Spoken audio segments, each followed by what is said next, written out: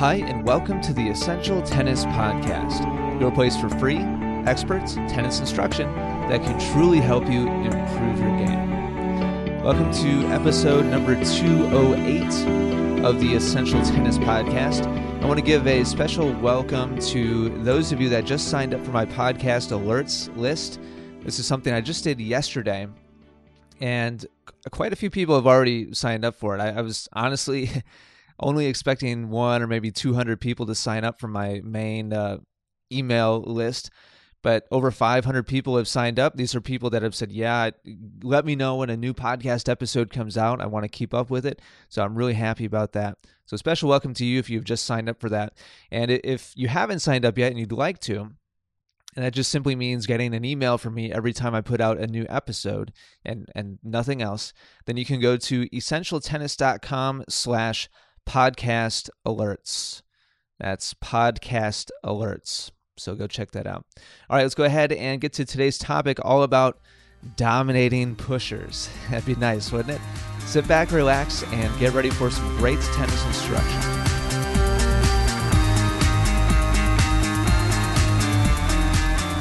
All right, so today's episode idea comes to us from Fernando in Brazil. Fernando wrote to me and said, "Hi Ian, I have all the strokes and a game that is based on consistency rather than power. Usually I work on the point until there's a clear chance to attack. I'm very comfortable if my opponent has a little more power with less consistency and less fitness than I have. However, if my opponent has less power than me and returns every ball, then I'm in trouble. After listening to podcast number 181, I know that I need to consistently attack the slow balls from my opponents.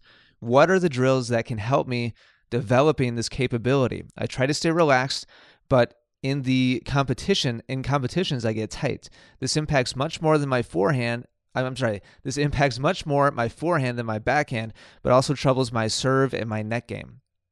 And then he gave a couple examples of specific point situations where this occurs for him. Some examples of plays I need help developing are returning of a pushed second serve, so a weak second serve, and he's hitting a return of serve. Number 2, rally of many deep and high pushed balls in a row. Number 3, a normal rally ball followed by a short and high pushed ball, so kind of a sitter, short. Next, a wide ball to my backhand followed by a low slice to my forehand. Deep and high ball to my backhand, followed by my opponent running up to the net. And lastly, I approach the net and my opponent lobs or passes me. Thanks in advance. Fernando in Brazil. Well, Fernando, I want to start off by first of all saying that it's great that you've listened to podcast number 181 already. If you go to essentialtennis.com/podcast and scroll down a little bit, on the right side, you'll see podcast categories. And there's all kinds of different main categories that I've covered over the years doing the podcast. And the fourth one down is beating pushers. And you'll see 7 episodes there that talk about beating pushers. Now, pusher is kind of a generic term and something that definitely has a very negative connotation to it for most tennis players. And in case you're not familiar with that term, a pusher is simply somebody who does not put much pace on the ball. They don't really have much offense. They're not able to hit the ball very aggressively. However, they're very, very good at just simply putting the ball back in play. It might not be a very good, quote-unquote, good shot, but it goes in play. Usually a kind of a weak sitting shot in the middle of the court over and over and over again. And this type of player gives recreational players a lot of problems up until a certain level of play, usually on up until about 4.0-ish.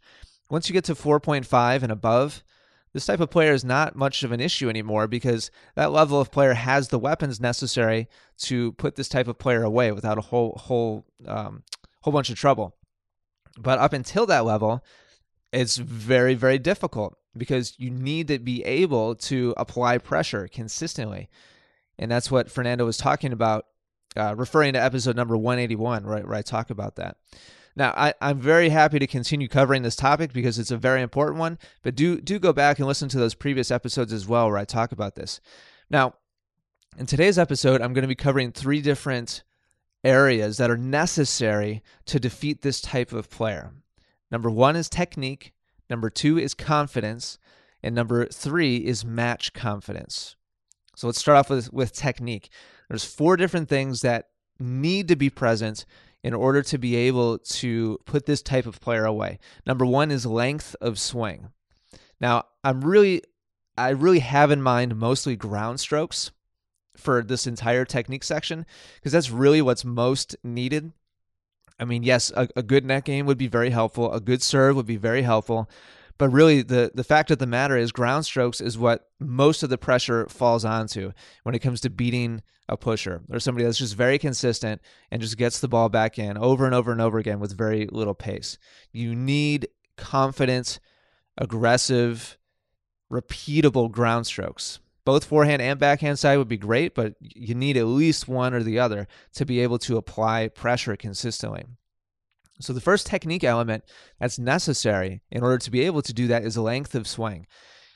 And that means from the beginning of your swing, taking the racket back on through the end of your follow-through, we need to have good length. If you have a short swing on your forehand and or backhand side, then being able to create an aggressive, pressuring shot is going to be next to impossible. It's not impossible, but it's very hard. And you're going to be very limited by the amount of pace and spin that you're able to impart on the ball. So length of swing is crucial.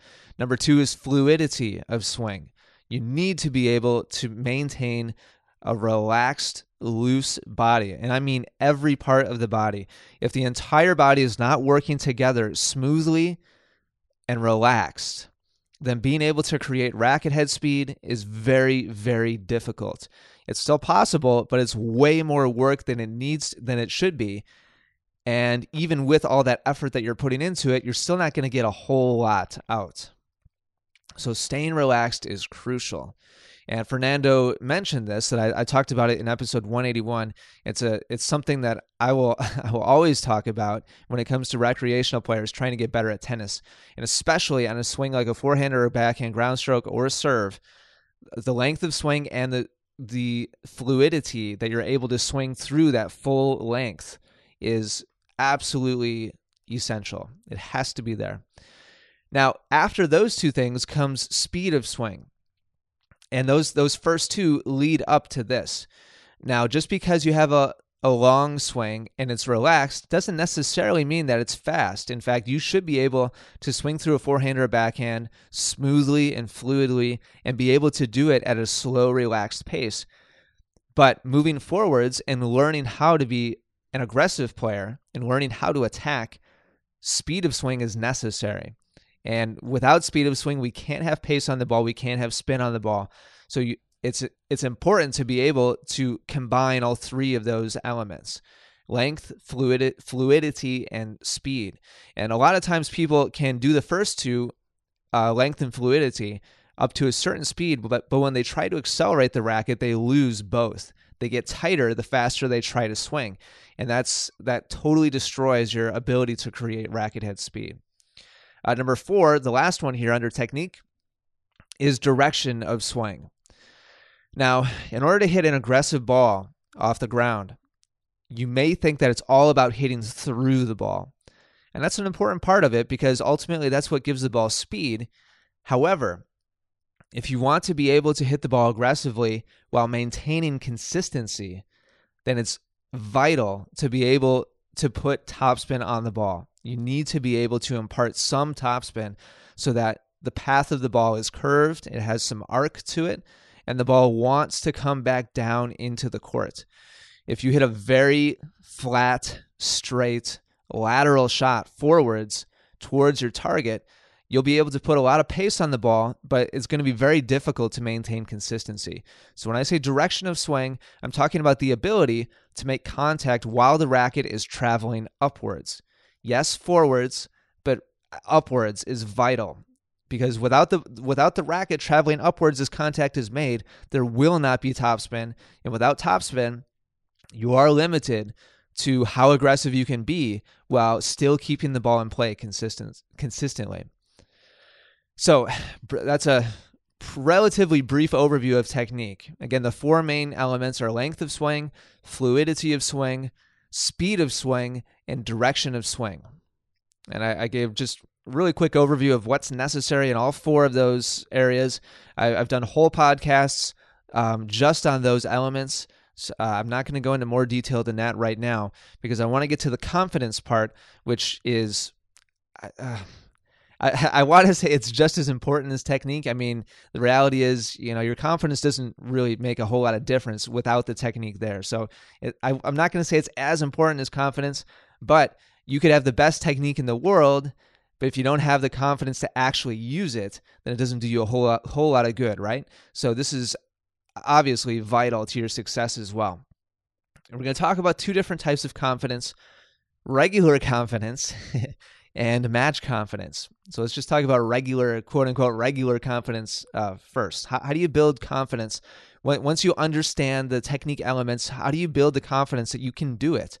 Well, it's all about repetitions, period. I know that sounds boring and possibly obvious, but without repetition, you cannot have confidence. You might be able to fake some confidence that you can do it if you've only hit a big forehand like 3 times in your life. You might be able to kind of talk yourself into it that, oh yeah, I got that shot. But really, without quite a bit of repetition, true confidence that I can hit this shot and I can do it consistently. And when it really matters, I can come through. You're not really going to have that confidence there. And as Fernando alluded to in his question, without the confidence to do it and to do it relaxed, being able to be relaxed is honestly, it's all about confidence. Once you learn how to do it physically, it's all about confidence in the end, because everybody knows what this feels like.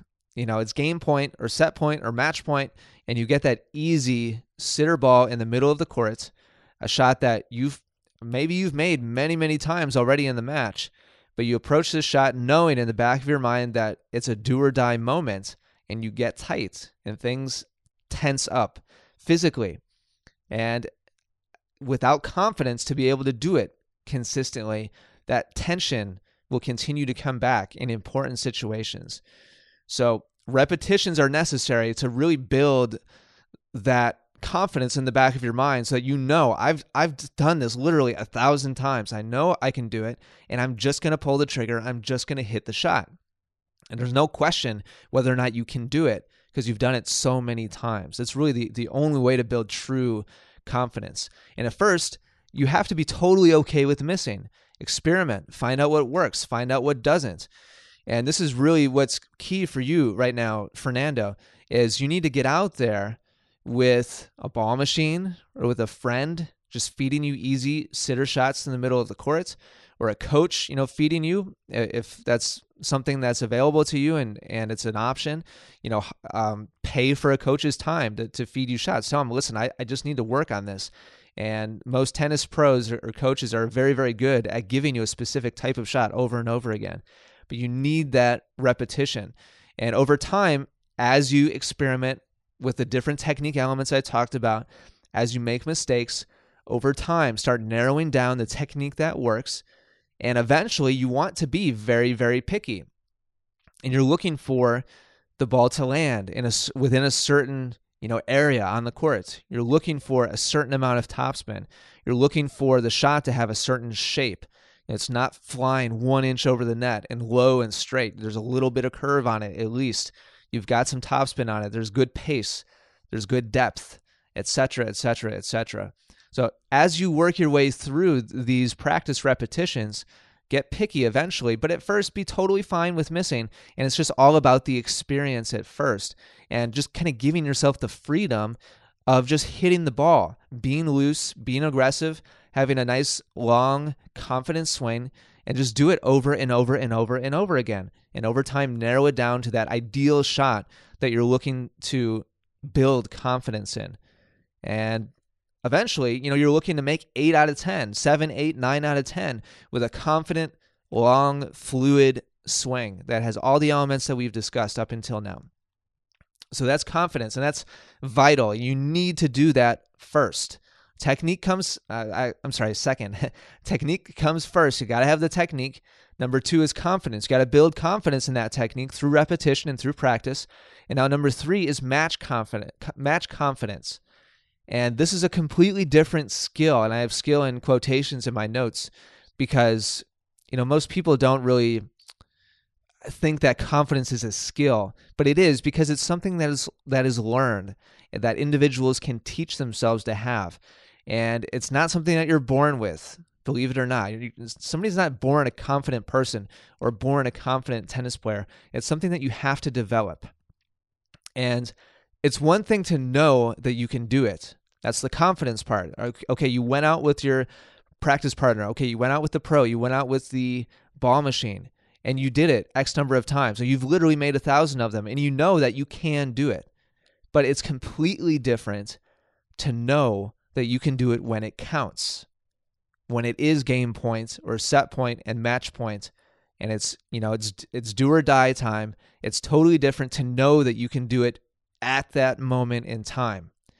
And just like with regular, quote unquote, regular confidence, it's all about repetition, but repetition while you're in that scenario. There's no way around it. You have to put yourself in that situation where this is it. I got to do it right now. If I don't do it, I lose. If I do it, I win. That's it. And some of you, while listening to me describe that, some of you naturally kind of shy away, and you think, oh man, I don't want to be in that. That makes me nervous, and that makes me uncomfortable. I don't want to be in that situation. Others of you, while listening to me describe that, you kind of rise to the challenge mentally, and you think, yeah, I want to be that person in that situation, that it's do or die. I have to do it. This is it. I make it, I win. I'm the hero. If I miss it, I lose, and I go home the loser. That sounds a little harsh, but we all know that that's what it comes down to sometimes. And you either are going to be excited by that and you're going to rise to the challenge, or you're going to shrink away and you're going to be tentative, and that's obviously not what you want. So how do you build that match confidence? You put yourself in that situation again and again and again and again, and force yourself to do your best performing. And just like I described in the regular confidence at first be okay with missing. And this is really the key. Be okay with missing at first. And so what I recommend for you, Fernando, after you have worked on the technique and after you, in a practice situation, have worked on your quote-unquote regular confidence, start working on your match confidence, and do that by calling up the weakest, most consistent player that you know, and go out there and do a match with that person over and over and over again. And at first, be okay with beating yourself. And by beating yourself, I mean making a confident swing every time that he or she gives you the opportunity. And you might miss a whole lot at first, but be very picky and be sure that you have a full length of swing. You're fluid. You're loose. There's good speed to the swing and good direction of swing. And you might miss every time that you try it, the first couple times that you play a match against this person, and you really commit to making that confident swing. You might totally beat yourself the first couple matches, but over time, as you get more experience and you get more confidence and you start believing in yourself more and more that you can do it, as you have a couple successes here and there.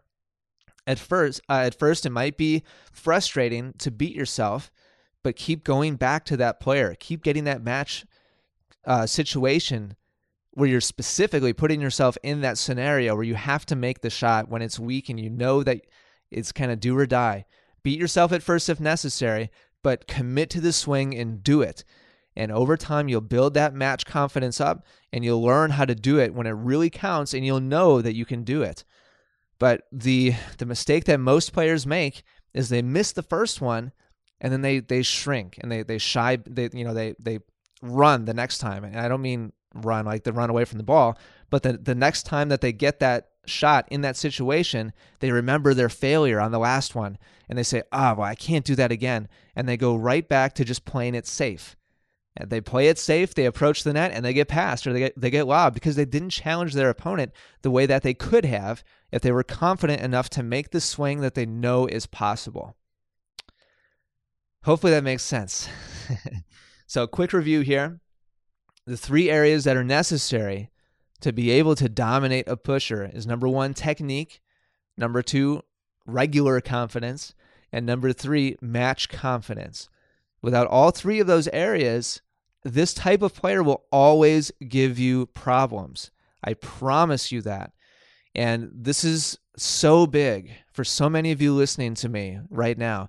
If you're a 3.0 to 3.5 player or below, especially, and you're listening to me, sooner or later, if you want to continue improving, this is necessary. You need to be able to start developing weapons that you can use consistently and over again. And if you can't do that, then this type of player, the pusher type of player, will always give you problems because you won't have the offense necessary to put this type of player away. So Fernando, hopefully this is helpful. And get out there, take my advice, put in those practice reps, both in just kind of regular practice and also in competition. If you have any further questions about any of this, please feel free to let me know. Best of luck to you, and thank you so much for being a listener down in Brazil.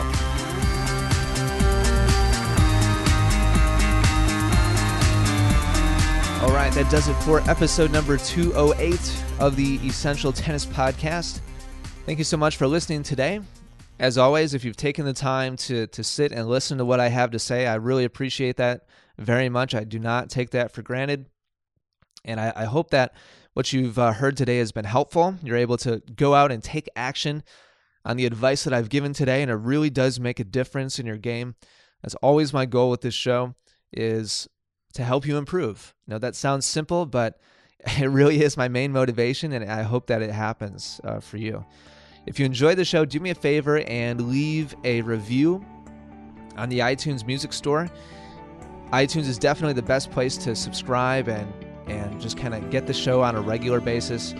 You can also subscribe to my email updates at essentialtennis.com/podcast alerts. So with that, thanks again for listening. Take care, and good luck with your tennis.